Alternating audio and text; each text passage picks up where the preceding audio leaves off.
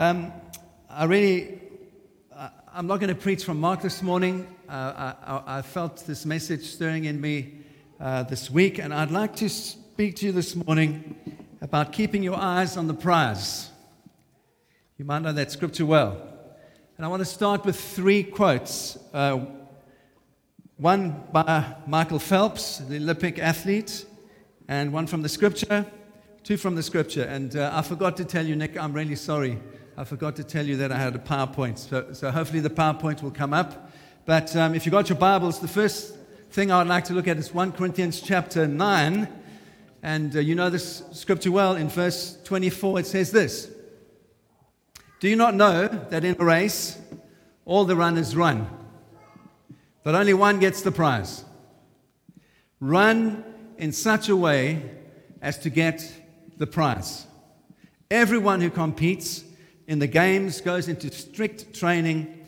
They do it to get a crown that will not last, but we do it to get a crown that will last forever." So we're going to talk about running the race this morning to win the prize. Secondly, Michael Phelps said this. Remember, Michael Phelps is probably the greatest athlete that the world has known. He was a swimmer, and he won 22 Olympic golds. Do you remember Michael Phelps, particularly in London in 2012? He said this. He said, "If you want to be the best, you have to do what others are not willing to do. If you want to be the best, you have to do what others are not willing to do." And then my last scripture that I'd like you to think about is John chapter 5, verse 44. I'll just read it to you. It says this: "How can you believe when you receive glory from one another?" That's interesting. "And do not seek the glory that comes from the only God." We seek glory from one another, but do not seek the glory that comes from God. So I've got one aim this morning, and my aim is this, is to encourage you and to help you to find courage to live your life and continue to live your life with courage and without fear in this extraordinary time that we live in. That's my only aim this morning. And we live in a media age, and every day we are bombarded with new statistics about coronavirus, the rate of infection, the current mortality rate, how this compares to the national average over a period of years. We are reminded about the fragile state of the economy and how our kids going back to school and university possibly can have the negative effect of ushering in a whole second wave of infections. And there's the ongoing reality that sorry, I'm getting messages here that I need to share the password of Forest Town Church with a whole lot of people. I don't know why I'm getting that on my iPad, but I am. So if you want to log on, the password is at the back there. You can have a look at it. There's an ongoing reality in our society that many still face the reality of having to shield themselves because they are of underlying health conditions that make them particularly vulnerable, and I understand that completely. At the same time, there's all this babble on social media and many other forums, everyone offering their opinion as to what is right and correct and how we should be responding and what governments should be doing, what governments are not doing. And much of it, can I be just honest with you this morning, much of it is plain unhelpful, and at the best, it's confusing. And so I want to give a quote to you this morning of a guy called Jeffrey Kluger, who writes for Time magazine.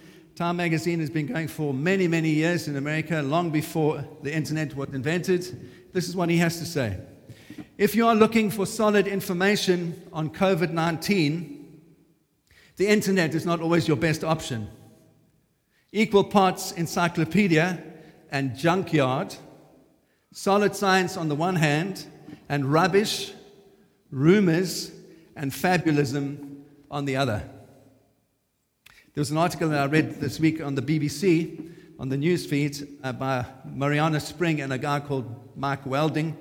And the article title was this: "How COVID-19 myths are now increasingly merging with various conspiracy theories." And here's, I quote, "Online and in real life, two viral conspiracy theories are increasingly coming together. At first glance, the only thing they appear to have in common is their vast distance from reality. On the one hand, QAnon, which is an anonymous group that posts things on Twitter, propose a convoluted conspiracy theory that contends that President Trump is waging a secret war against Satan-worshipping elite pedophiles. On the other hand, a swirling mass of pseudoscience claiming that coronavirus does not exist or is not fatal or any number of other baseless claims. These two ideas are now increasingly coming together in a grand conspiracy mashup." And you want to throw anti-vaxxers into that equation as well. There's just this mashup of information on the internet that we are supposed to find truth in. And then added to that is the obvious pressure that we all face on how we live and organize while all of this is going on. And then there's another layer of political turmoil in various parts of the world. Ongoing violence and protests with the Black Lives Matter movements, for example, is just one example of that. And it's been incredibly sad for me to see that right down from national leaders to ordinary people in the street, there seems to be very little attempt to really engage and understand those with different points of view, but rather accusation, political point scoring. It's the default of the day. And everybody is just concerned of winning political points. And there's no real, to simply try and understand is violated by all of those things. And there's no positive, real engagement from either side. And we all seem to be being informed by all of these things. Well, it's my view that all of these pressures and stresses that we are facing are culminating in a reluctance and a fear in people to engage with one another and get back to some kind of normal life. This is my conviction. And I see it evidenced in many ways all around me. Last weekend, last holiday time, and we decided to go into London to the Andy Warhol exhibition. If you haven't seen the Andy Warhol exhibition in Mayfair, please go and do yourself a favor and go and have a look. He was a wonderful illustrator and pop artist that has affected our culture in a profound way, and it's in Mayfair. So as you know, Mayfair is where all the brand shops are, the luxury shops, fashion houses, all of them empty, quiet, no one around. And it seems to me that there's this underlying mood in our nation that it's much easier just to withdraw to the comfort of our homes where people love us and where there's no kind of having to deal with anything outside of that, and just wait for the vaccine to be developed and deployed and hope that in the next kind of 6 months to a year it happens, and then we can all get back to normal as life as we once knew it. Here's the problem with that. We can't withdraw for the next year and not engage with each other and not do anything and not live our lives. And so my aim right now, like I said at the beginning, is to encourage you to lift up your eyes to the cross of Jesus and to find courage in what the gospel preaches and what the gospel teaches, that you can live your life courageously without fear. Yes? Amen. And I want to encourage you not to allow people's political language to influence how you see the gospel, but that the gospel informs our politics. Amen. Can someone say amen? All over the world, it's too much that the political language of people, this is my brother, sorry. The political language of people informs their view of the gospel.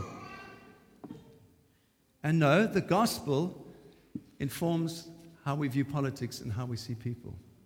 And so here's another quote for you. Andy Bannister is a Scottish theologian and writer and broadcaster and apologist, and he quotes another figure that you might have heard of, Neil Oliver, who presented a thing on TV a couple of seasons ago called Coasts. He's an archaeologist.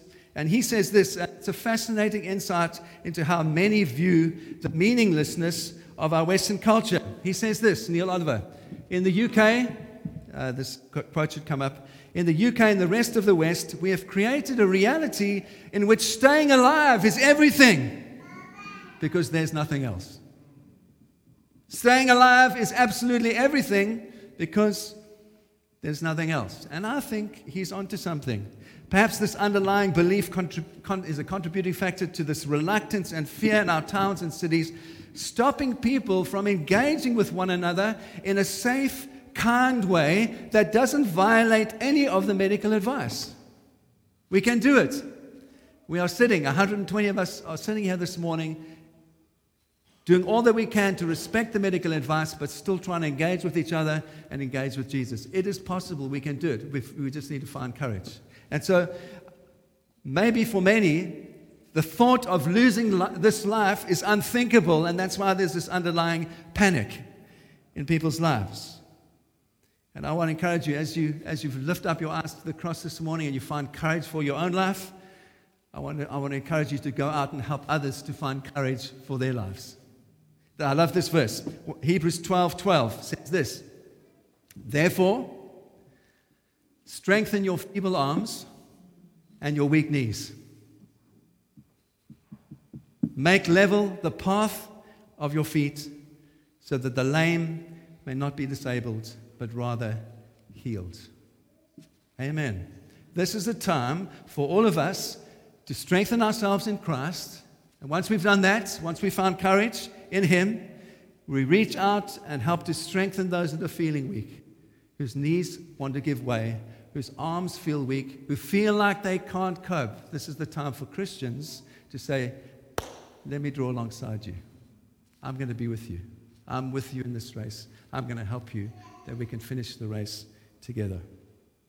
See, the great claim, and you know this, of the Christian faith is that death doesn't have the last word.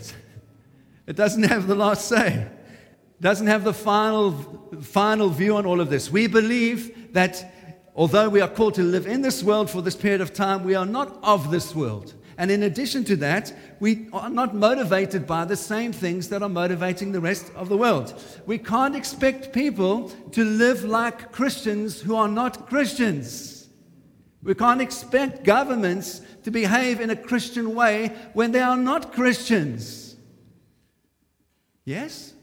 It's the time for the church and Christians to find courage and to demonstrate through lives that are salt and light that there is a king on the throne, and his name is Jesus. And we know that there's life and there's reward for us here on earth, and also when we go to glory, far beyond anything that we can dream for and hope of or imagine. And I've always found Paul a fascinating man. He was ambitious. Do you realize how motivated he was? And what motivated him was what we've read already this morning, the prize, the crown. That's what motivated him. What he knew he was going to receive one day. And when we read from 1 Corinthians 9, he's not talking about salvation. He's not saying that the prize is being saved. He's not talking about that. He's talking about the well done, the good and faithful servant, the smile from Jesus, from God our Father. He's talking about that reward that each of us are to receive at the judgment seat of Christ one day. That's what motivated Paul. And that's why I included that scripture, John 5. We do not live to receive glory from one another. We live to receive the glory from the Father that one day we will receive. And so, 2 Corinthians 5:10 says this: "For all must appear before the judgment seat of Christ, that each one may receive what is due him for the things done while in the body, whether good or bad." Paul is not talking here about being saved. He's talking about receiving your inheritance, your reward, your final reward one day from God the Father, which is your inheritance. And this begins the moment you are saved, the moment you come to Christ, and it culminates on that great day when we will receive our reward from Him. And it comes here on earth as we walk in the light, as we are salt.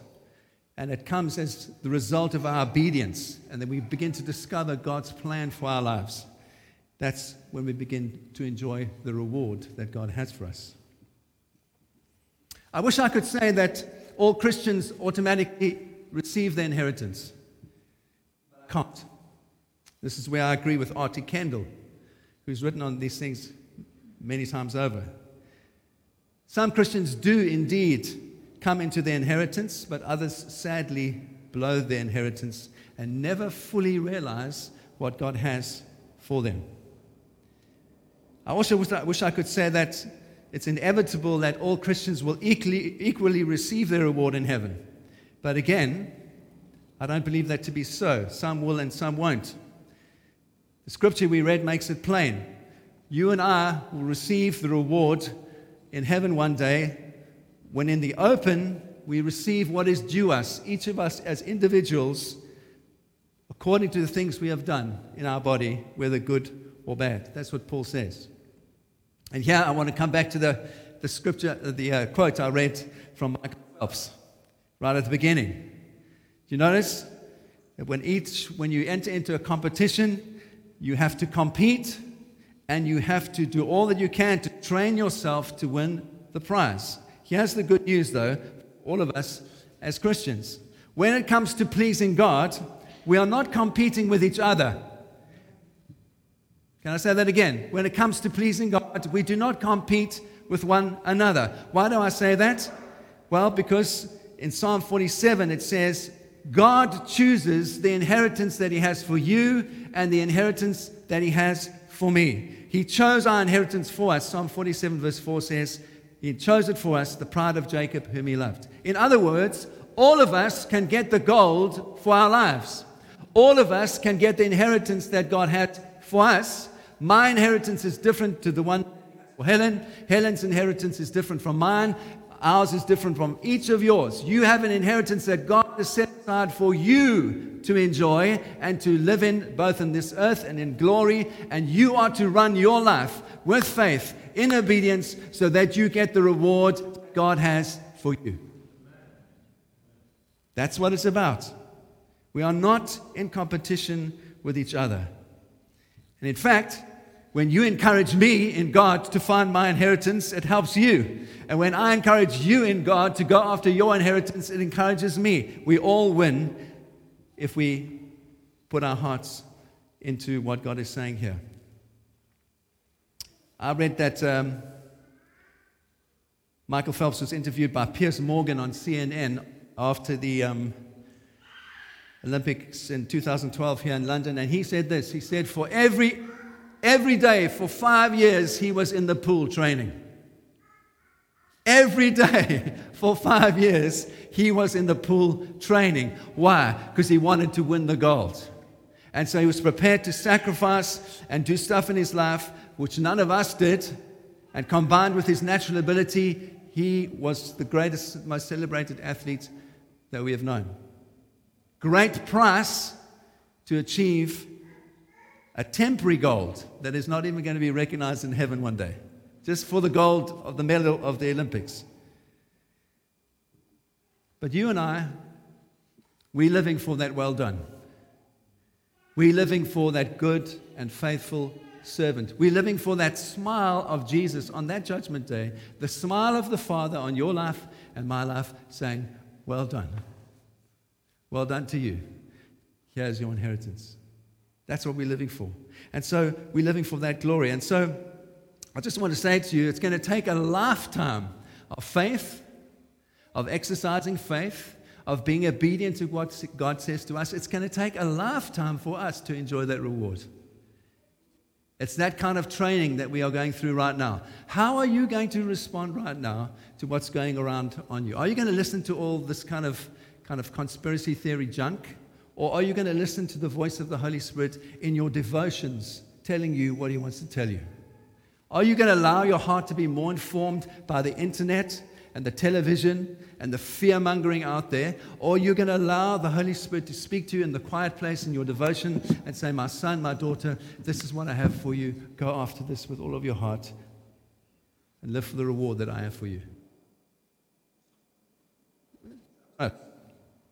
So there's a warning that Jesus gives with the parable of the talents, which is essentially a story about coming into the inheritance that God has for you rather than forfeiting the inheritance that God has for you. And you remember the story? There's a man that has 5 talents. There's a man that has 2 talents. And because of how they respond, they receive more. And the man who has 1 talent, he hides it out of fear. And what happens? He receives no inheritance, and his talent is taken and given to the ones that were faithful. And so I want to conclude by saying this, my friends. What we are ambitious for really matters. Our motivation matters. Our training matters. Our preparation matters. What we are focusing on really, really matters. And all of these things must be sprinkled with the blood of Jesus and watered by the Holy Spirit, the power of the Holy Spirit. And just as the story of Michael Phelps demonstrates, it takes years of preparation and training to compete in a way that you win the prize. But I'm living for that day where Jesus is going to look me straight in the face. And he's going to say, well done. And I want you to live for that too. Not for all this other stuff around us. Live for him. Live for that well done that he has for you. Don't be discouraged. Don't be distressed. You know, in Colossians, Paul says this. Don't get into arguments about myths and genealogies and endless things like that. Don't get into arguments with your brothers about those things, but look to Jesus. Can I say the same thing? Don't get distracted by meaningless theories and myths about COVID, vaccinations, or any worldwide conspiracy theory. But lift up your eyes and focus on the King and what he has to say to you and how he wants to encourage you and how he wants you to live fearlessly and full of faith and how he wants you to reach out to your neighbors and strengthen those that are feeling weak and to live like salt and to live like light, because that's what he's called us to do. He has the prize that he has for you. Only you can receive that prize. Only you can exercise faith for your life. Only you can obey what God is calling to do. Keep your eyes on that. Keep your eyes on the prize, my friends. There's a prize for all of us, for me and for you. Keep your eyes on that and live for that. Live for the King and run in a way as to win the prize that God has for you. Amen.